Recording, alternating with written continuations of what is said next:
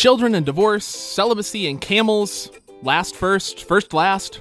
Jesus is turning things upside down, this time on The Backdrop.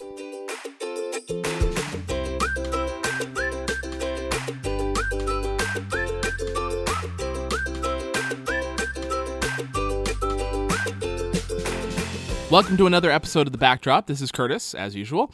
We're making our way through Matthew together, looking at the details and context that didn't fit into our sermons on the same passages. This time, we are looking at chapters 18 through 20, where Jesus touches on all sorts of controversial topics. We've got plenty to get to, so let's dive in here.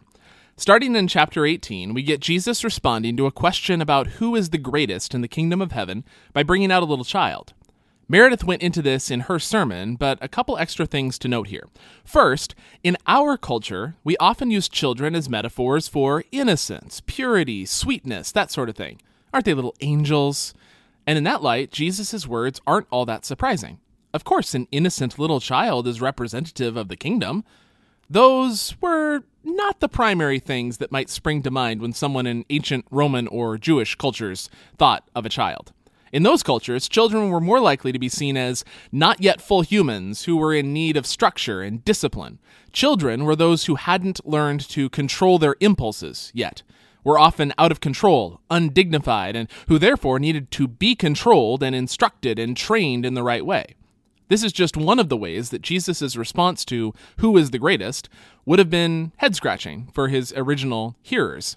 And it's important for us to understand, too, because it highlights that innocence and purity are very much not what Jesus is getting at in this passage. What children were was humble and dependent. This is what Jesus actually says is the point in verse 4. Children were humble. Be like that. And that is what makes you great in the kingdom. And humility is not about self-esteem or something like that, as we might put it, how I look at myself. Rather, it's about dependence on others and on God, and not grasping after higher status for yourself. A child has no social standing. Children knew that. They weren't trying to exalt themselves over others. Be humble like that. This is an object lesson of what he says in other places of the last being first. Jesus would have been hard-pressed to find someone lesser than a child to bring forward. And I think we would do well to think of who the least are in our culture and kind of replace the child with those people in this metaphor to update it into our own culture and our own world. Jesus underscores the importance of such people to God by first saying that anyone who causes a child to stumble would be better off sinking to the bottom of the sea with a millstone around their necks, and then referring to their angels being in front of God's face. I read one scholar who wondered if the stumble part was a reference to two common practices in the ancient Roman world, what we would call sexual abuse and infanticide. The prevalence of those practices underscores how different their culture was from ours when it comes to children, and also just how unvalued children were. The angels piece, the angels being before God and looking on God's face, is interesting on a couple of levels. One is that Jesus is reinforcing the idea of the last being first in God's eyes. Some of you may be familiar with some of the representations of angels in the Old Testament and in Revelation. Sometimes they're said to have 6 wings, 2 wings to fly with, 2 to cover their feet, and 2 to cover their eyes. They cover their eyes as a way of recognizing the holiness and power of God. And since they are going to be in God's presence before God's face, even these angels need to cover their faces. But the angels that represent the little ones, Jesus says, they gaze on God's face directly. They are in some sense given special status and access to God. Now, what exactly it means that these angels represent the little ones and have special access to God, I think it would be foolish to speculate too much about that. Jesus isn't giving us a theology of angels here. He's underscoring the importance to God of the ones we would see as least and despised. The point is that the least on earth are the greatest before God. And then Jesus closes with the parable of the shepherd who leaves the 99 sheep to search out the lost one. First off, yes, shepherds would do this. They would not leave the sheep all alone, but they would leave them in the care of another shepherd while they went off looking for the lost one. I've sometimes heard people say that shepherds either would or would not leave their sheep like this. But I also want to highlight verse 20 from this chapter, where Jesus says that where 2 or 3 are gathered in Jesus' name, my presence will be with them. This is one of those verses that many of us have heard or quoted a million times, but one thing I learned in my research is that it was a common Jewish idea at the time to say that when 2 or 3 were studying Torah, God's presence would be with them. So, Jesus has taken a common saying, substituted in my name for studying Torah, and substituted his own presence for God's presence. In other words, Jesus is quite clearly, in this short verse, equating himself with both the Torah and with God. Matthew then takes us to a discussion of forgiveness. Peter is really proud of himself for offering to forgive up to 7 times, and Jesus says, why not 70 times 7? It's possible that Jesus is referring kind of indirectly to the 7 times 7 years that lead up to the Jubilee in Leviticus 25, which Meredith talked about a couple weeks ago, in which case he's basically saying, since the Jubilee has arrived in me, you should act like it by forgiving 70 times 7, an unlimited number of times. And to underscore this point, he tells a story about a foolish king. I say this because the king has apparently loaned one of his servants more money than was in circulation in all of Galilee at the time. But to read it like that is kind of to miss the point. The point is not exactly how much money has been loaned or whether it is realistic or not. It's not. 10,000 talents is used because 10,000 is the largest single number in the numbering system of the day. You could have a bigger number, but it would be like 5 10,000s or 25 10,000s. 10,000 was the biggest standalone number, so to speak. And then a talent was the largest unit of weight at the time. So 10,000 talents is basically a way of saying the biggest amount you can think of, an absurd amount. If you were trying to convert it into money today, it would be in the tens of billions of dollars, which is, now as then, an absurd amount for a king to have loaned to a servant. And it's even more absurd that the king just forgives the debt, which is, of course, Jesus' whole point. God is absurdly forgiving, to the point of being made a fool. Be like that. But the servant isn't like that.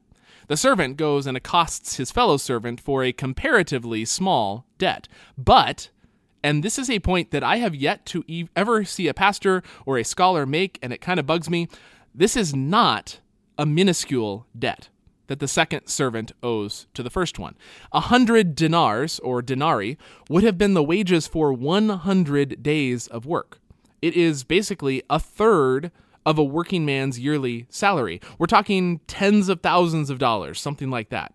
Now, is it way smaller than the absurd amount of the first debt? Of course. But it is not a trivial amount. It would seriously cost the servant something to forgive this debt, and he should do so anyway, because of the king's generosity to him. This is an important distinction to make. The fact that Jesus' sacrifice on our behalf is so great in comparison to what we have to give ourselves, that doesn't mean that we are called to sacrifice something easy or trivial. The sacrifice to love others like Jesus loves us will hurt. It will cost us something. And we do it anyway, because that's the only response to what Jesus has already done for us. And now, in contrast, if we stand on our rights, well, God might just do the same and stand on God's rights. I think that I have the right to fill in the blank is a statement that basically no Christian should ever make. It's not the way God works with us. It's not the way God expects us to operate with one another either. Now, Matthew then takes us to another instance of broken relationships, from forgiveness to divorce. A couple of things before we get into what Jesus says here. We should remember that we're talking about arranged marriages here. That's the context of what Jesus is saying. Second, in Roman law, either party could initiate a divorce for pretty much any reason. In Jewish law, the man could initiate a divorce, but the woman could not. But there was disagreement in the Jewish community over what a valid reason was for initiating a divorce. The debate comes down to the interpretation of the words of Moses that a man could divorce his wife if he finds something, and this is the quote, indecent or unseemly about her. Now, what does that mean? Well, for the Rabbi Shammai, that meant infidelity, indecent in a sexual sense. For the Rabbi Hillel, it meant any unseemly act. Not just sexual, but even burning the bread is unseemly for a wife to do, and therefore would be grounds for divorce. And then for the Rabbi Akiba, it meant even if she looks unseemly, as in if you find a prettier model, you can trade the old one in. There was a range of interpretations, is what I'm saying. And Jesus comes down in more or less the same spot as Shammai. In the case of unfaithfulness, divorce is an option, because, in effect, the marriage has already been broken. There are some scholars who look for a more limited meaning of the word that's translated immorality in our Bibles or something like that. Some say it might just refer to prostitution or incest, but most of the scholars I read argued that those cases are more limited than what that word would normally mean, and we should go with what the normal meaning of this word is unless we have a really good reason not to. And so unfaithfulness or immorality is the best translation in light of that. Divorce in such cases would be more like a recognition that the marriage has already ended because of the unfaithfulness of, in this case, the wife.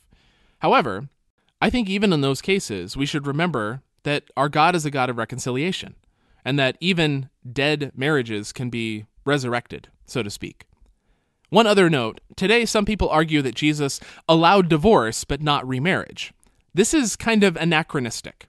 The whole point of divorce in the ancient world was to allow for remarriage. No one was getting divorced and then remaining single. So if divorce is allowed, so is remarriage, basically by definition. Even so, the disciples are shocked. If this is true, it would be better not to get married at all, they say, which is quite a statement when you stop to think about it. Jesus' response is to hold up eunuchs as a viable option. I've often passed over this part of the passage as kind of a curious statement, but the scholars I read on this chapter pointed out that what Jesus says here might have been even more shocking than what he said about marriage and divorce. Eunuchs, you see, were almost universally looked down upon in the ancient world. They were defective men, gender nonconforming men, men who had had their whole identity stripped from them. They weren't manly. They couldn't procreate. And most cultures at the time saw procreation as a responsibility for any adult man. It wasn't optional. But now Jesus is saying procreation, well, it isn't at the heart of existence. The kingdom of God is here, and it expands not from procreation, but from the witness of followers of Jesus. It also should be noted, eunuchs couldn't procreate, that's true, but they weren't seen as asexual. In fact, they're sometimes depicted as particularly promiscuous in ancient literature, just promiscuous in deviant and immoral ways in the eyes of the culture at the time, which all makes it quite shocking that Jesus holds them up as models to be emulated. It would be better not to be married at all, the disciples say, and Jesus says, yes, look at the eunuchs. You should be like them. I wonder why these verses aren't ever mentioned when evangelicals talk about what the Bible has to say about queer people. Matthew moves on to a discussion of wealth. Speaking of things the Bible is quite clear about, wealth is one of the things that Jesus has the most to say about, and almost all of it is negative. It's another surprising thing about Jesus' core message. Wealth was usually seen in the ancient world as a symbol of divine blessing, but Jesus sees it more like a curse. It's easier for a camel to go through the eye of a needle than for a rich person to enter the kingdom of God. Now, let's be abundantly clear here. There was no needle gate in the walls of Jerusalem that camels had to go through on their knees or something. So Jesus is actually saying that rich people need to get on their knees and pray or some such nonsense. If you've ever heard that from a pastor, I'm sorry, they didn't know what they were talking about. Jesus is doing the same thing here as the 10,000 talents idea. The camel was the largest animal in the region. The eye of a needle would have been the smallest hole anyone would have regular contact with in their daily life. The whole point is that it is as possible for a rich person to enter the kingdom as it is for the largest thing you can think of to go through the smallest hole you can think of. It's impossible, but God can work miracles. And let's close with the story in chapter 20 of the workers in the vineyard. There are a couple interesting aspects to the story. The 12-hour day pictured here would have only happened during the harvest, when it was imperative to get the ripe fruit off the vine and processed as quickly as possible before it goes bad. The day laborers were a common feature of the economy. Either they would have been landless, meaning that their only way of supporting a family was by finding work like this, or they may have been small landowners had small farms of their own, and then they would hire themselves out after they had finished work on their own land. This might be what's in mind for those who get hired later on in the day in the story. They may have worked their own farms in the morning and then gone out to find work after that. In any event, the master in the story goes out at roughly 6 a.m., 9 a.m., noon, 3 p.m., and 5 p.m. to hire laborers. And this is for a workday that ends at 6 p.m. When the landowner gives out the wages, he starts with the usual wage for a day's work, a denarii or a dinar. And the ones who worked all day think the generosity is going to extend to them as well. But the point of the story is not generosity, it's justice. And the grumbling that some engage in when they don't like God's justice. Justice is done to the workers who worked all day. They are given the wages that they agreed to. But justice is done in another sense to those who only worked for an hour. The landowner recognizes that these workers cannot support a family, which we should assume they needed to do since the vast majority of men at the time had families. They can't support a family on 1 hour's work, and so he pays them for a full day's work. Do they deserve that?